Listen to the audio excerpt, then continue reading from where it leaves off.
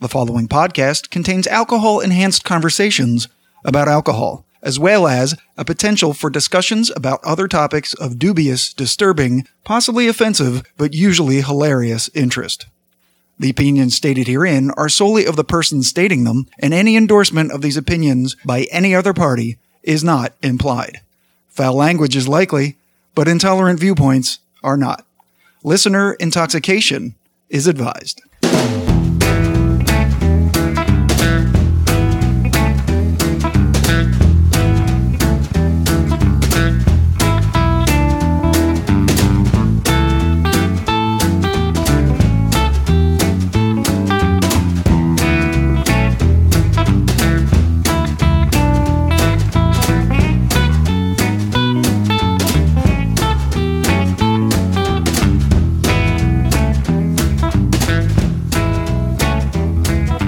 Hello and welcome to the 6th episode of Whiskey Tangent. I'm Scott. I'm Ed. And today we're going to leave behind American whiskey and jump over the pond, as they say, the Atlantic Ocean to Ireland and talk about two Irish whiskeys, one of which you've definitely heard of, and the other one, if you haven't, you should. And Ed is going to tell us which whiskeys we have today. Yes, Scott, I will. First of all, an interesting trivia fact. Ireland is not a country, but an island. Shared by two countries, the Republic of North Ireland and I can't remember. And the Republic of Ireland. Right. No, but I feel like it's two different things. It's North Ireland. That's what it is. It's Northern Ireland and the Republic of Ireland. Right. You've been watching CPG Grey, haven't you? I have. And if you haven't watched CPG Grey, you should on YouTube because he's amazing. CPG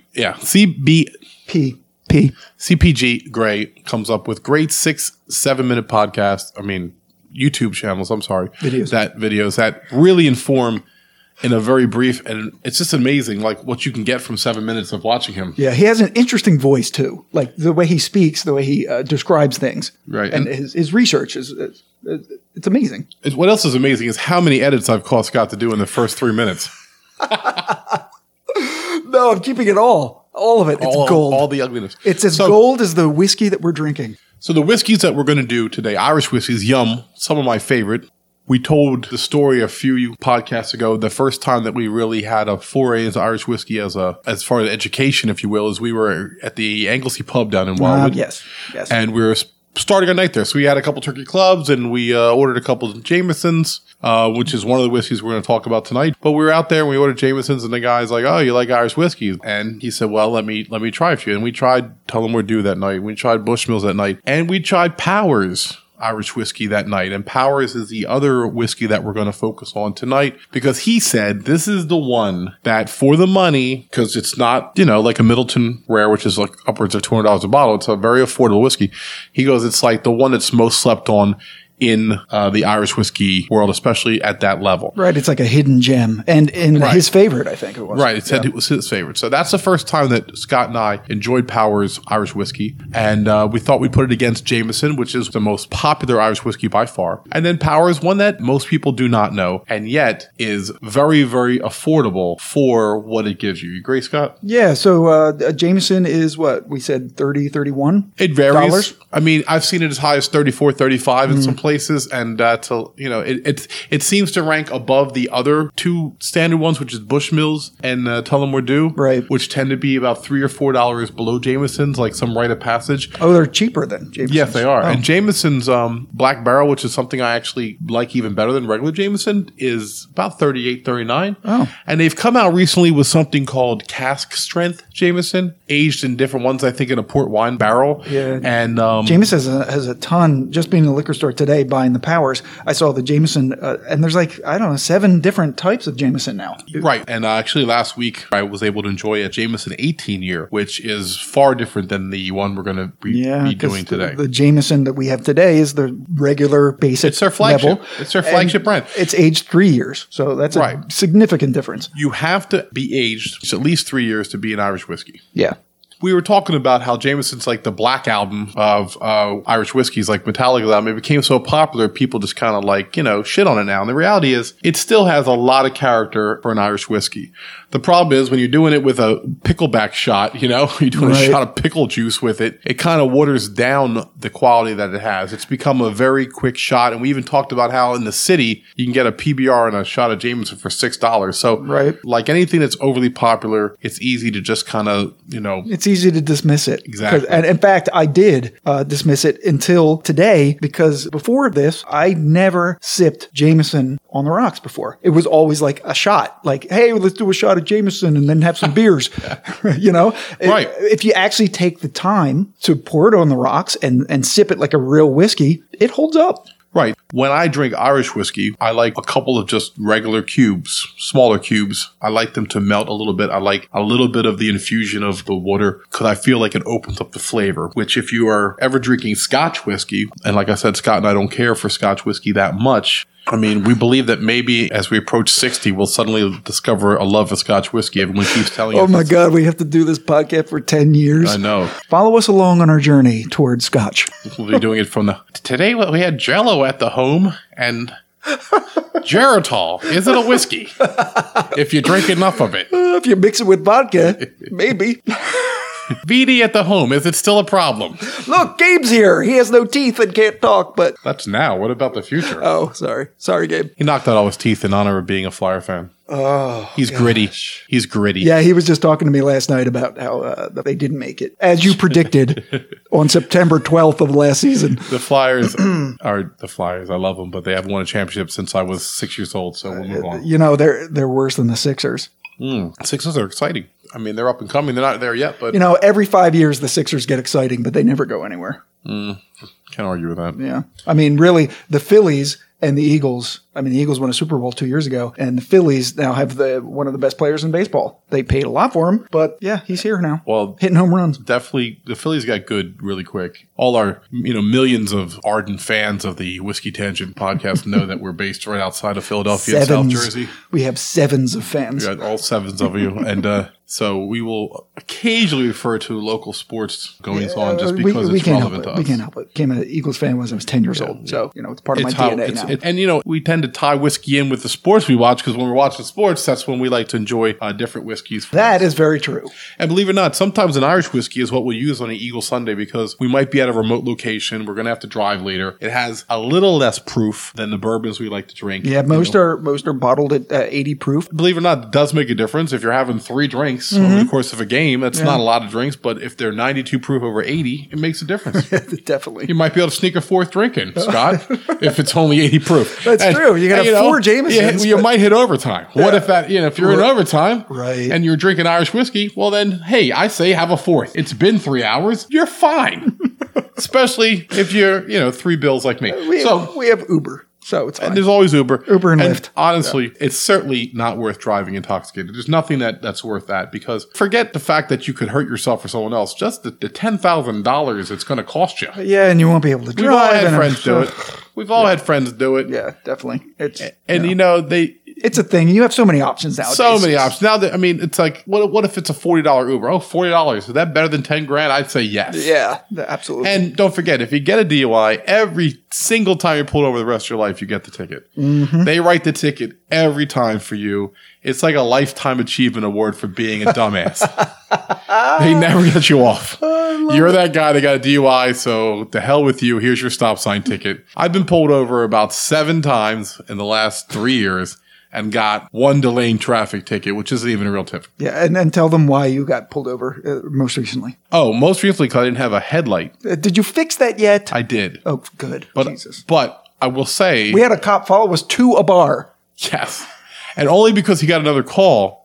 Did he not stop you? I will say that was a nightmare, being slightly buzzed once or twice. I don't ever drive drunk, but you don't want to deal with the police even if you had 2 drinks. Right. No. Because you feel like it's going to be a whole thing. Sure, because he's going to smell alcohol in your breath and get out of the car. And you've been drinking. I'm like, 2. And of course 2. Everybody says 2. But that's legit what I drink when I'm out. I'm not going to have more than that if I'm out because I don't want to get a DUI. Right. So I'm like, unless, of course, I'm at an Eagles game and it's not in overtime, then it's 3. But if it's overtime, then it's 4. It's very complicated. I hope you're taking notes at home. This is the calculus of whiskey. We're going to write a book. It'll be published in all major scientific journals. Right. Yeah. Stay safe, but have fun. It's like there's a whole equation to it.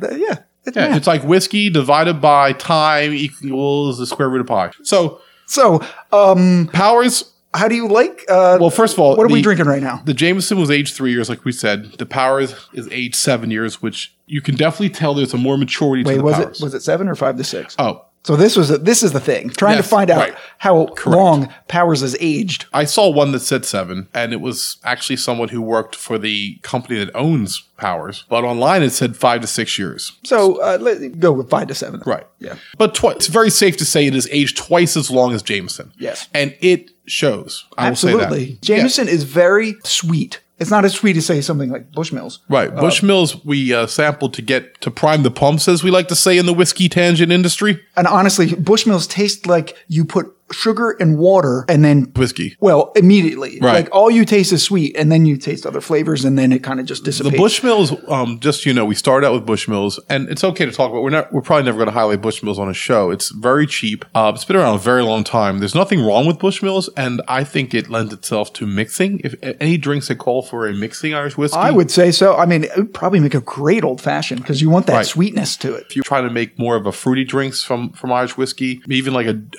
Irish whiskey and ginger ale, I think it lends itself to maybe a cranberry. But it's, first of all, very yellow. While Jameson and Powers tend to be more of an amber, a deep, rich amber color. Yeah, Bushmills is like the color of like light honey. Yes. And very sweet, 80 proof. Or a dark urine, if that's the way you want to do it. Yeah, like you need more water if that's your urine. But I would concede drinking it straight up after a dinner, maybe. It's when you want like a little dessert thing. Are you talking about Bushmills now? Yeah. Yeah. But now the one we're talking about today, Jameson's and Powers. We'll talk about Jameson first. Yeah, also very sweet when you first taste it. But I'm glad we started with Bushmills because it's far less sweet than Bushmills. Yeah.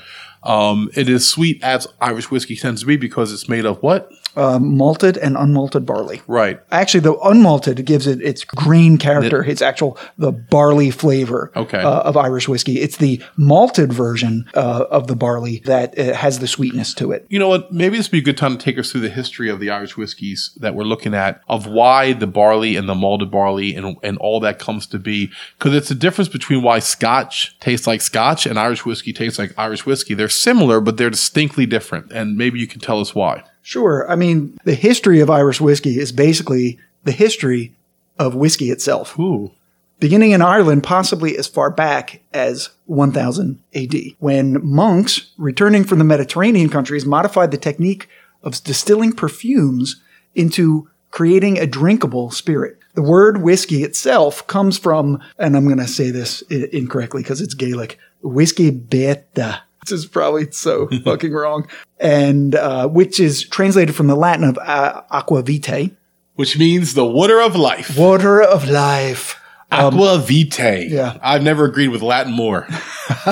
And that's how people referred to the distilled spirits in the Middle Ages as aqua vitae. Ah. So that was the Gaelic translation. However, it was quite unlike modern whiskey in that it was not aged and it was instead infused with like aromatic herbs, sort of similar to how gin is today. Okay.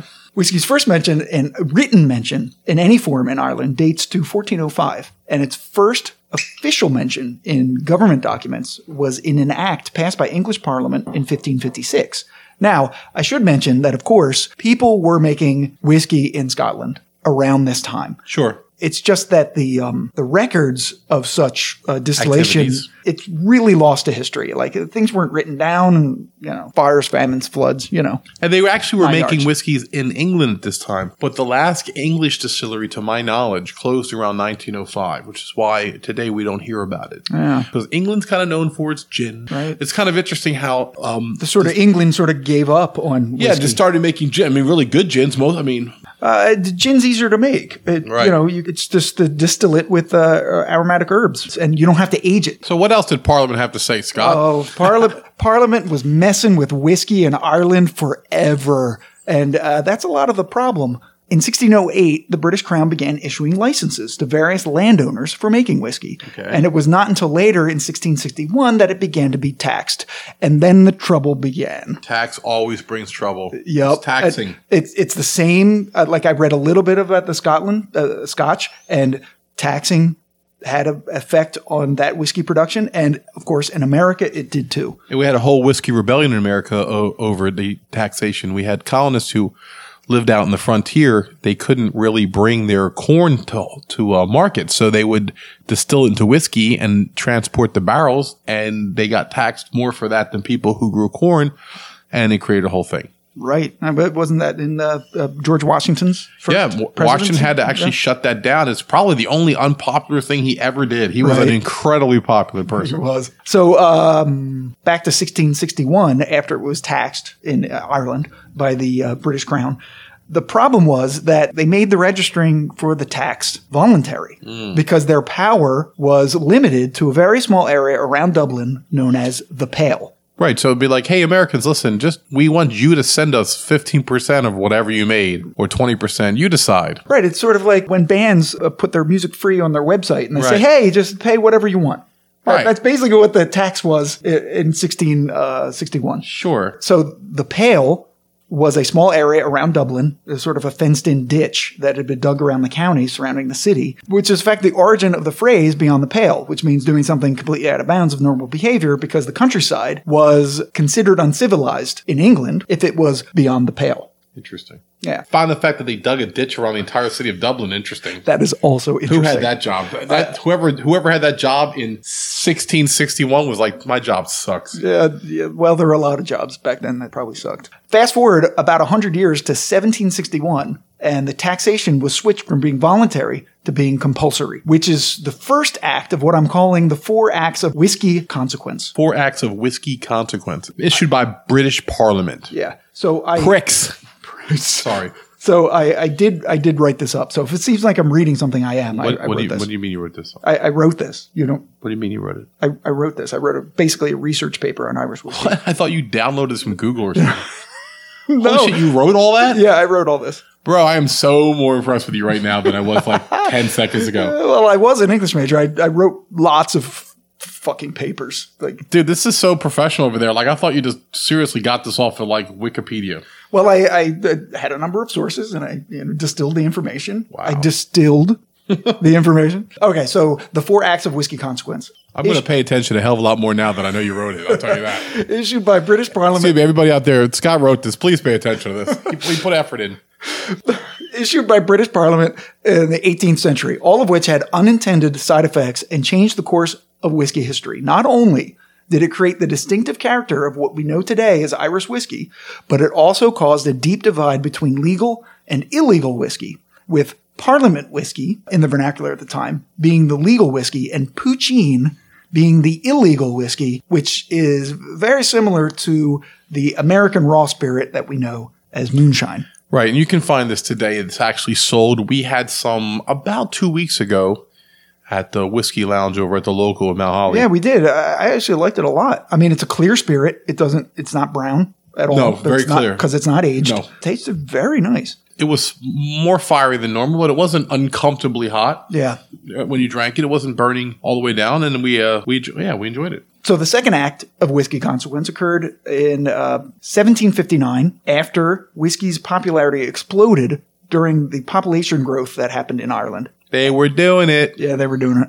And imported spirits started falling out of favor. So as a consequence, to keep up with demand, Irish whiskeys were making whiskey with basically whatever grains and herbal infusions they could get their hands on and taking shortcuts to the finished product. And that led to some mighty bad whiskey. Blindness. Yeah, the wormwood and all that shit. Yeah, bad stuff. Yeah. So concerned, as Parliament would be, that the whiskey's reputation would suffer along with their tax revenues, they passed a set of requirements prohibiting distillers from making whiskey with any other ingredients than malt, grain, potatoes, or sugar, which I think is still in effect today.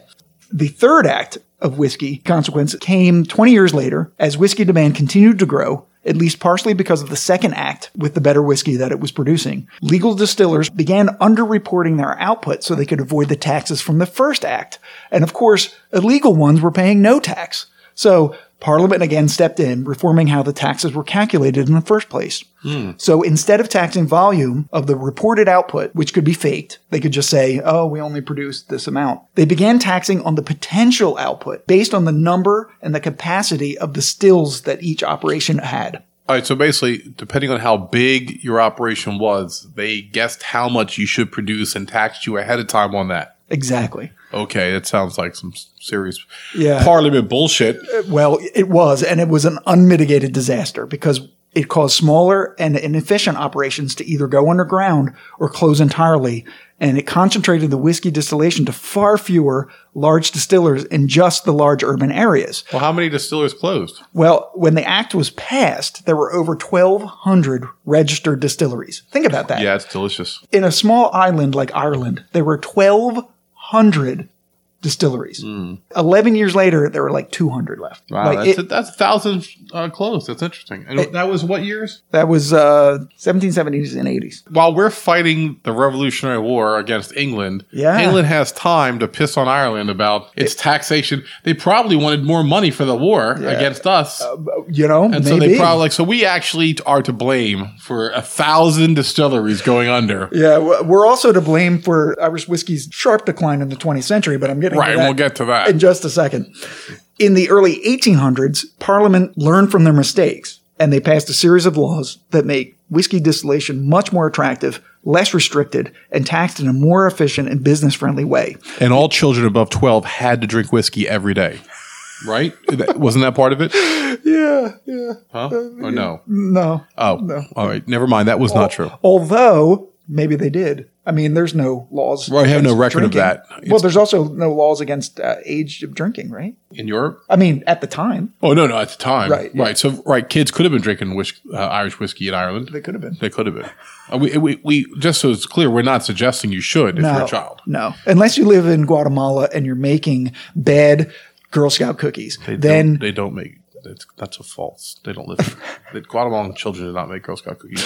but you're paid so little that you probably can't afford it anyway. It'd be interesting to know how many bottles of Irish whiskey actually make it into Guatemala. That's a Wow. whole other podcast.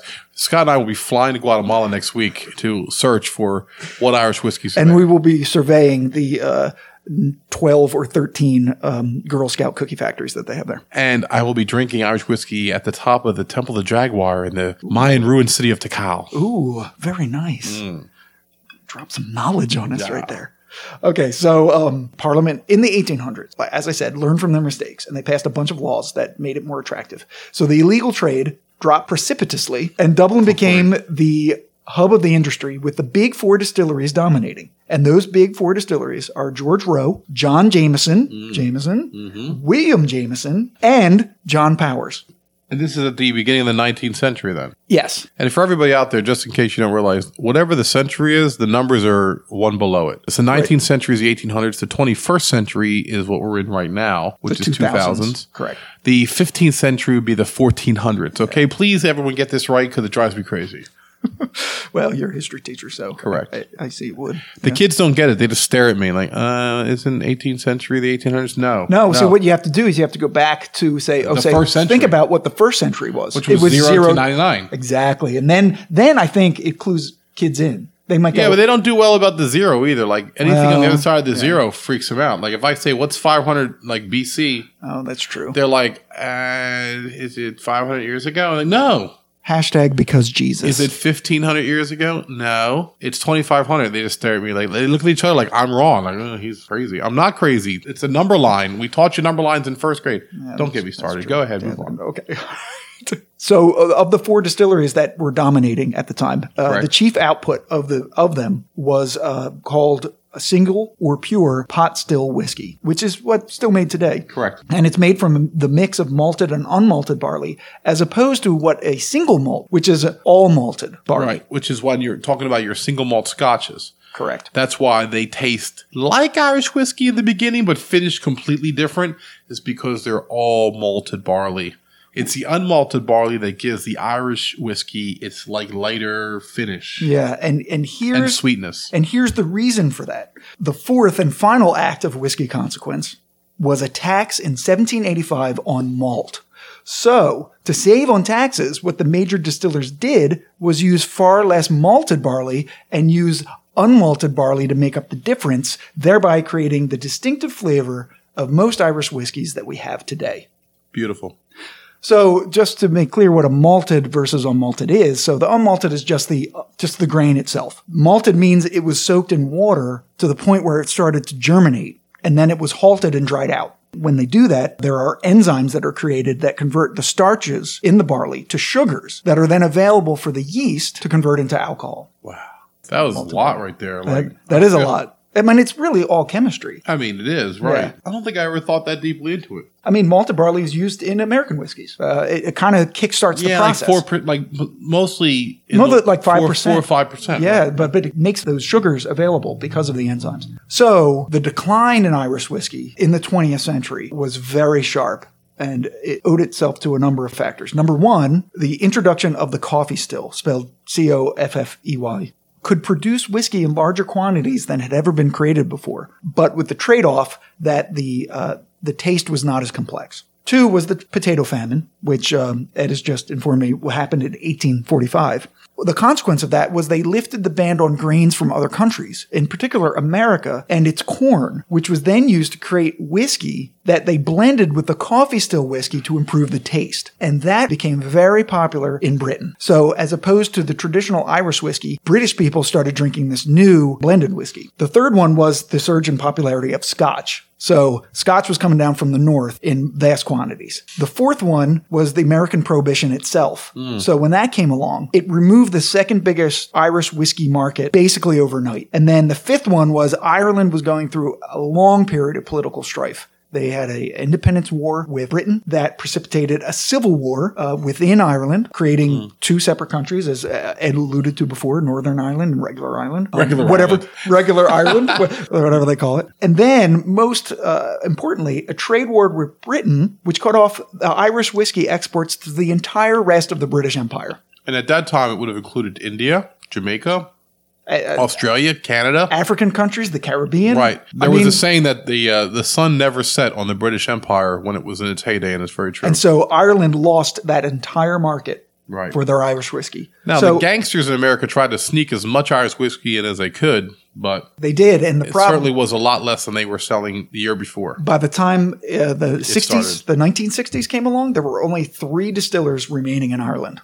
Wow. Today, though, like all whiskey everywhere, there's a resurgence. And the good news is, as of 2017, there were 18 distilleries in operation in Ireland with another 16 planned. Yeah, and you know what's shocking is Jameson's moved about 6.5 million cases of whiskey, over 31 million bottles. Wow. And that's an increase of 13% from just a few years ago. Yeah. So for a known flooded brand like Jameson to be able to increase market share, or sales, I should say at least, by 13% in 1 year shows you what type of an upsurge we're having in whiskeys, particularly Irish whiskey also, but whiskeys in general. 31 million. What was that? Bottles? 31 million bottles approximately of Jameson a year, compared to about 3 million bottles of Powers. So Powers is that's just 10% sad. as much of the market as Jameson, and yet they're distilled in the exact same place. Right. They're sort of brothers now. They are absolutely brothers. Yeah. So the 3 distilleries that were left after that were Powers, Jameson, and another one that joined together to create something called the Irish Distillers that was then bought out by Pernod Ricard. Right. Pernod Ricard is, I believe, the second, or forgive me, Pernod Ricard, if you're the first, but I think you're the second largest liquor distributor in the world. They own such brands as Jameson, Powers, and of course, Middleton, very rare. So I was out at our favorite whiskey lounge, and they had a special because of St. Patty's Day, a top-level Irish whiskey flight. And it was... I wasn't there again. Sorry. I mean, Scott's a very busy man, and I live closer to the whiskey lounge than him, so... Yeah, I wish it was so close to me. Everything is close to me here, but except that. It's 20 minutes away, but I understand. So you're throwing shade on me right now. It's 20 minutes away, bro. It's 20 you minutes fucking away. Make it. So I'm sorry. Go ahead. For 0.75 ounces, no, I got to tell you, I think I had a little friendly bartender pour it because, as you know, I'm a member of the Whiskey Lounge. Was this Anders? I don't want to Giving put you the names. Well, why not? Adrian. Oh, was it Adrian? I'm not going to say it was Adrian. But anyway, so we had 4 Irish whiskeys on the flight, of which were 0.75 ounces officially. More like an ounce. So Okay, so 4 1-ounce pours of Irish right. whiskey. So I had a Redbreast 12-year, Okay. the Yellow Spot 12-year, Jameson 18, Middleton Very Rare. Now, the Middleton Very Rare is the Bentley of Irish whiskeys, in my opinion. It's about $200 a bottle. It's a blend of between 12 and 20-year whiskeys. Now, most of the thing that we found that was interesting is most Irish whiskeys today are aged in either American oak bottles or in the Barrels. Powers case. Barrels. What did I say? Bottles. Damn it. It's okay. Most You're okay. Irish whiskeys today are aged in American oak barrels, or in the case of Powers Irish whiskey, used bourbon barrels. So That's why we like Powers better. probably. So to give it perspective, that and we talked about treating yourself. So I was laughing with Scott that I hate spending $40 for a whole bottle of whiskey, but yet here I am spending it for less than 4 ounces of whiskey. But it was a chance to taste a little bit of a venture into the upper reaches of Irish whiskey, which I really never tried all those. So Yeah. Right. You're trading basically Right. their familiarity with experience. I didn't know there was a Jameson 18, and it's definitely a completely different product than the regular 3-year Jameson. I mean, as you can imagine, it's 15 years older. Well, it's funny because earlier you were referring to Jameson as the Jack Daniels of whiskey, and it reminds me that Of Irish whiskey. Of Irish whiskey, Right. and it reminds me of how you compared Jack Daniels to the single Single barrels barrel, right. that you've Yeah. tasted in the. So when you tasted the Jameson versus the 18-year Jameson, The it's probably 18-year the Jameson is a same- completely different product. Right. I could barely taste the similarities. It was right, a which is very exactly smooth, how you describe yes. the Jack Daniels Correct. differences. Yeah. Correct. It's very similar. Good point. If you come across a Jameson 18-year, try it if you can. It's delicious. The Middleton Rare is one of the best whiskeys I've ever had, and definitely the best Irish whiskey I've ever had. And at $200 a bottle, it should be. Is the Middleton Rare the one that Yes. that guy at the We lounge tried had that us night. taste? Yeah, you tried it that night. I kept calling it the 17-year, but I don't think that's right. Well, it's not age verified because if you have a blended whiskey, you can only certify to the youngest whiskey that you use. Right.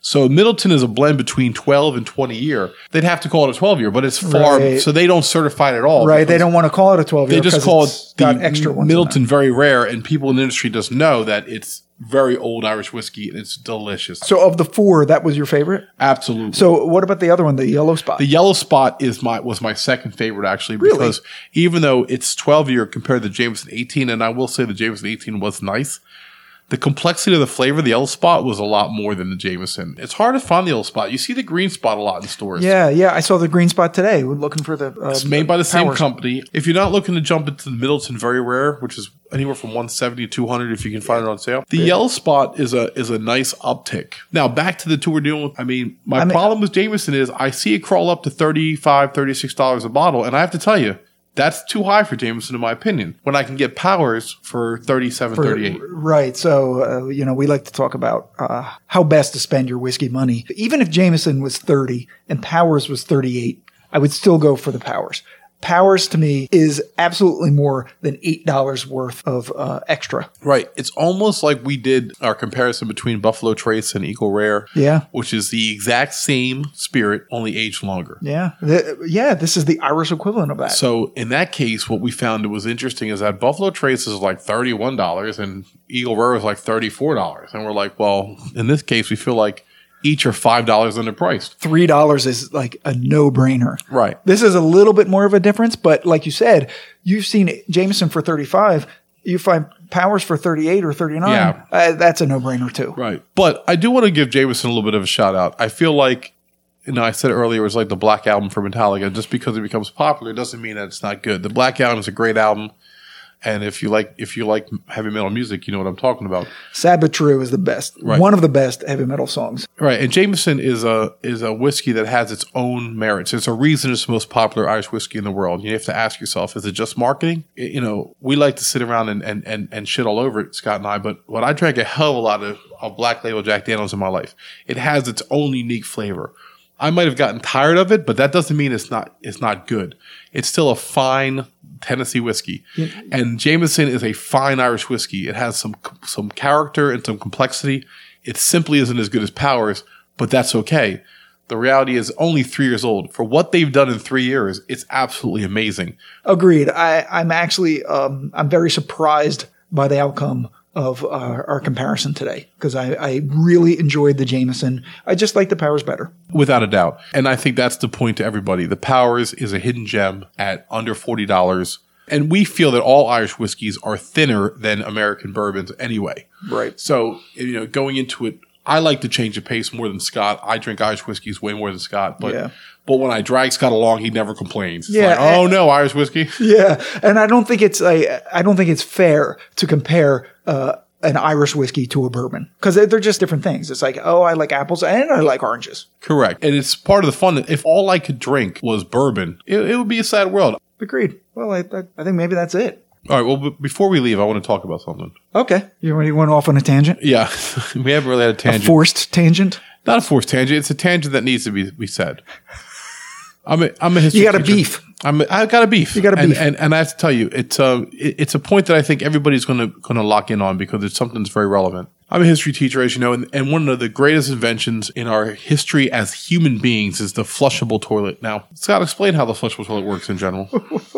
Really? Yeah. Wow. The one in your house, you have 3. Yeah, I have an apartment. I have 3 toilets. He has a 2-bedroom apartment with 3 toilets. I love it. I really equate how many toilets you have to wealth and success. So if you have 1 toilet in your house, you need to do better, bro. Okay?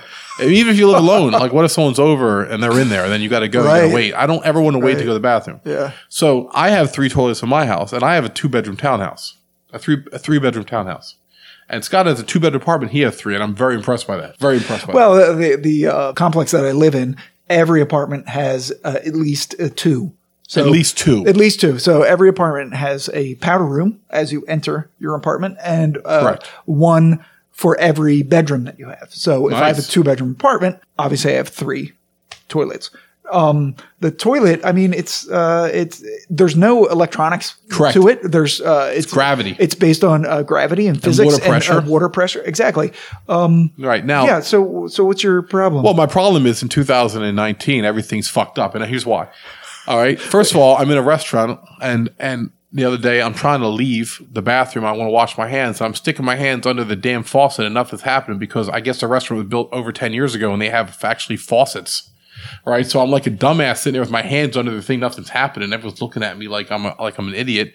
So then I'm like, oh great, so you're expected to just come because on without, I'm trained now to like a monkey, Pavlovian dog to just stick my hands under the thing for a trickle of whatever amount of water they feel I deserve. A Pavlovian dog. Wow, that's much more scientific than I thought we were going with. And also how hot the water is. All right, so I work at a school. You're not allowed to. You're not allowed to change that now. If we lose power, if we have a power outage for let's say a thunderstorm, none of our toilets in the school flush. Right. We have fucked up the singly most brilliant invention of mankind, the gravity-driven, water pressure, flushable toilet, and now we've made them all with these motion sensor flushes.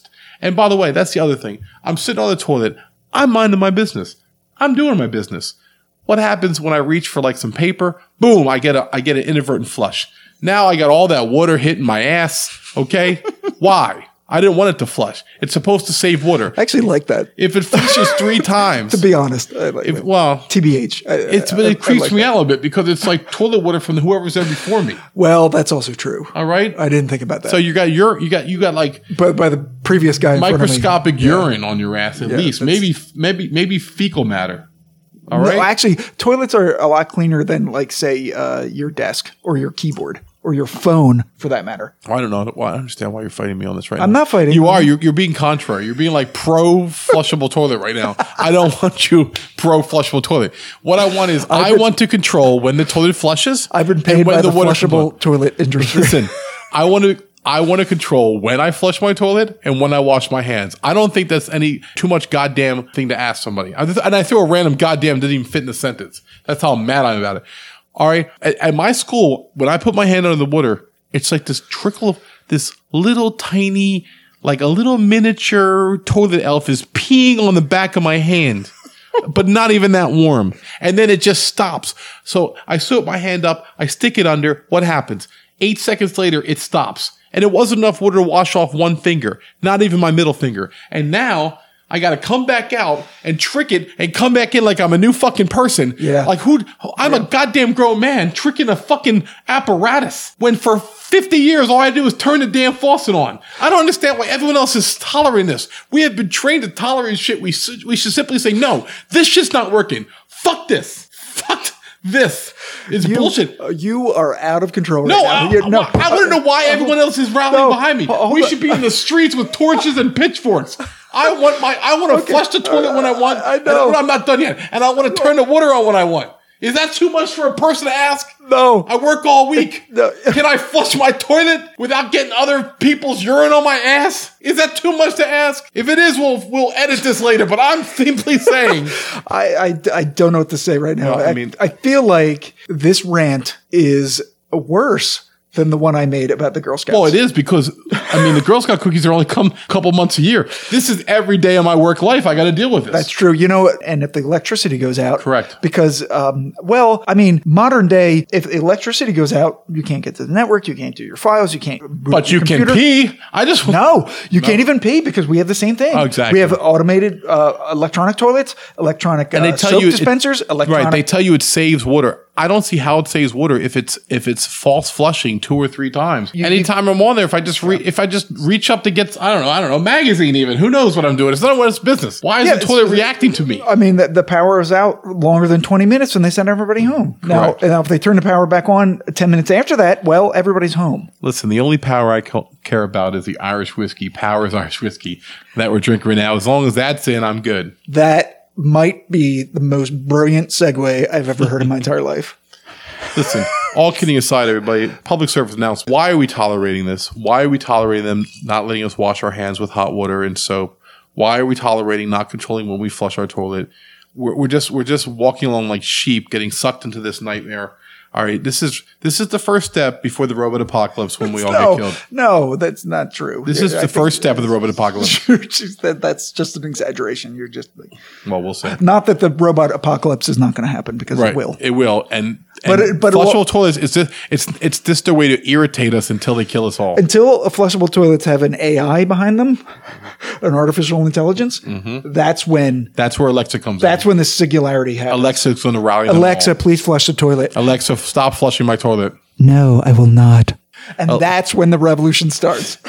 Alexa, why are you flushing the toilet? I'm not done yet, Alexa. I want your ass to taste the urine of the person in front of you. All right. That will definitely be cut out. No, we're taking that. That's fucking gold.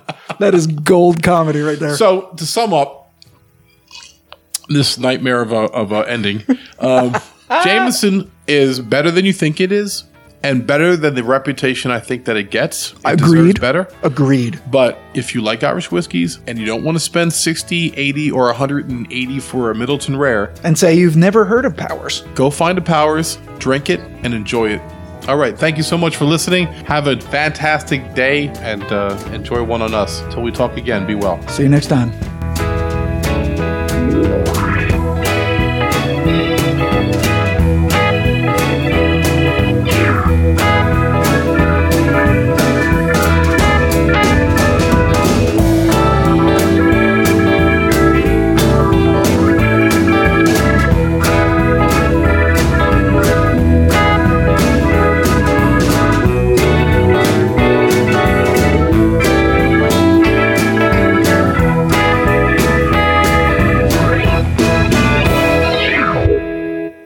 If you enjoyed this podcast episode, be sure to check out our next episode, which is way better than this one. Oh, yeah. Also, follow and like our Facebook page at facebook.com/Whiskey Tangent.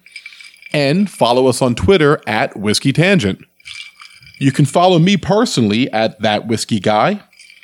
And follow Scott at Giant Cup of Awesome, spelled AWSUM, just to be annoying. Hey! You can email us any questions, comments, or love at whiskeytangent@gmail.com. And of course, you can find us always at our podcast website, whiskeytangent.podbean.com.